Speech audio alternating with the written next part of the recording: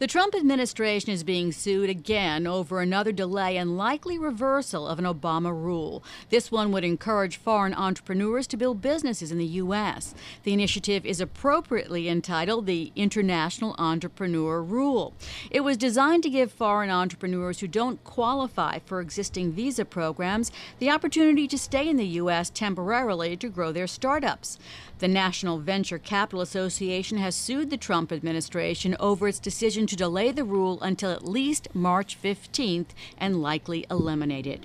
Joining us is Andrew Harris, Bloomberg News legal reporter. Andrew, the initiative had broad support in the tech industry. Tell us a little more about it. Well, June, I think you summed it up pretty well. The idea was that if there's going to be a startup tech business in the world, why not have it here? So the Obama administration had set up a rule that went into effect, or at least hit the books right before President Obama left office in January, that would have allowed foreign entrepreneurs who had sufficient backing, $250,000 in venture capital or $100,000 in government grants, to come here for a renewable 30-month term called parole, during which time they could stay and grow their businesses. And the Trump administration, just days before it was to officially take effect in July, said we're going to punt it into next year with an eye toward rescinding it.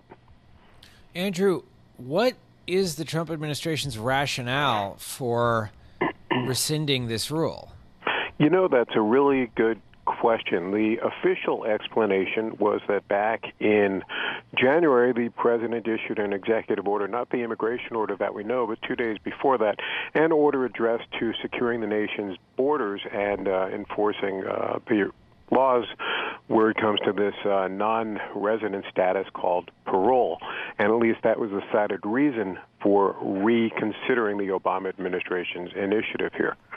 And what's the lawsuit based on?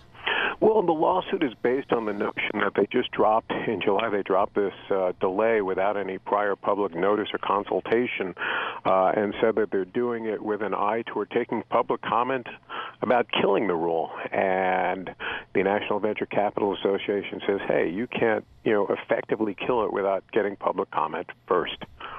Andrew, this notion of parole is a little different than some of the other immigration issues we've been talking about with refugees and the DACA program. What exactly does parole mean in terms of the status that these entrepreneurs would get if the rule does go into effect? The rule did go into effect. These foreign entrepreneurs would be able to stay here for 30 months, renewable to up to 60 months or 5 years. Under certain circumstances, they could even have families here during that time, during which they could develop their businesses. It's not a path to residency or citizenship, but it was a way to make it feasible for them to see the idea through, whatever it was. Andrew, a lot of Trump's reversals of Obama-era rules seem to be bumping up against the Administrative Procedure Act. Have any of the courts ruled on that yet?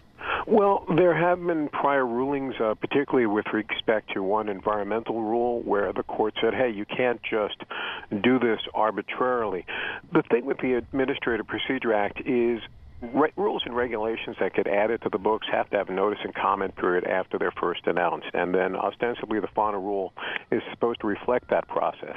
Now, if you want to take something off the books, you have to follow the same process basically in reverse. You have to retrace your steps. So something that shortcuts that process is sometimes frowned upon by the courts. Well, Andrew, when you have the National Venture Capital Association suing, presumably they have some money to actually litigate this well. How strong a case is there against what the Trump administration did here? Well, you'd think they'd have money, or at least they know where to get it, right? Yeah. I think they have a reasonably good case because what the administration functionally did here was kill this thing before it took effect. And it's a little bit of a puzzlement because you have Trump, the pro-business president, versus Trump, the anti-immigration president. And this is a policy that would have seemed to have straddled both camps, and it looks like the anti-immigration mindset won out. Andrew, some of the plaintiffs are actually entrepreneurs who are here and had to move to a different country to keep up their business. Tell me about one of them. They were a pair of Indian brothers who were trying to set up something similar to PayPal. It was a way to do electronic credit card processing, particularly for recurrent payments. And they had set up a corporation in Delaware, and they were all set to go here, except now they're not. And there's also someone who had to go to Canada. So they're just waiting to see what happens with this lawsuit. At this point, yes. And the guidance that we have is eventually the NVCA's attorneys are going to file for injunctive relief to prevent this indefinite delay or delay followed by execution from going forward. All right. Well, we will keep in touch with you so you can keep us in tune on what's going on with this rule, which has attracted a lot of attention. That's Andrew Harris. He's a Bloomberg News legal reporter.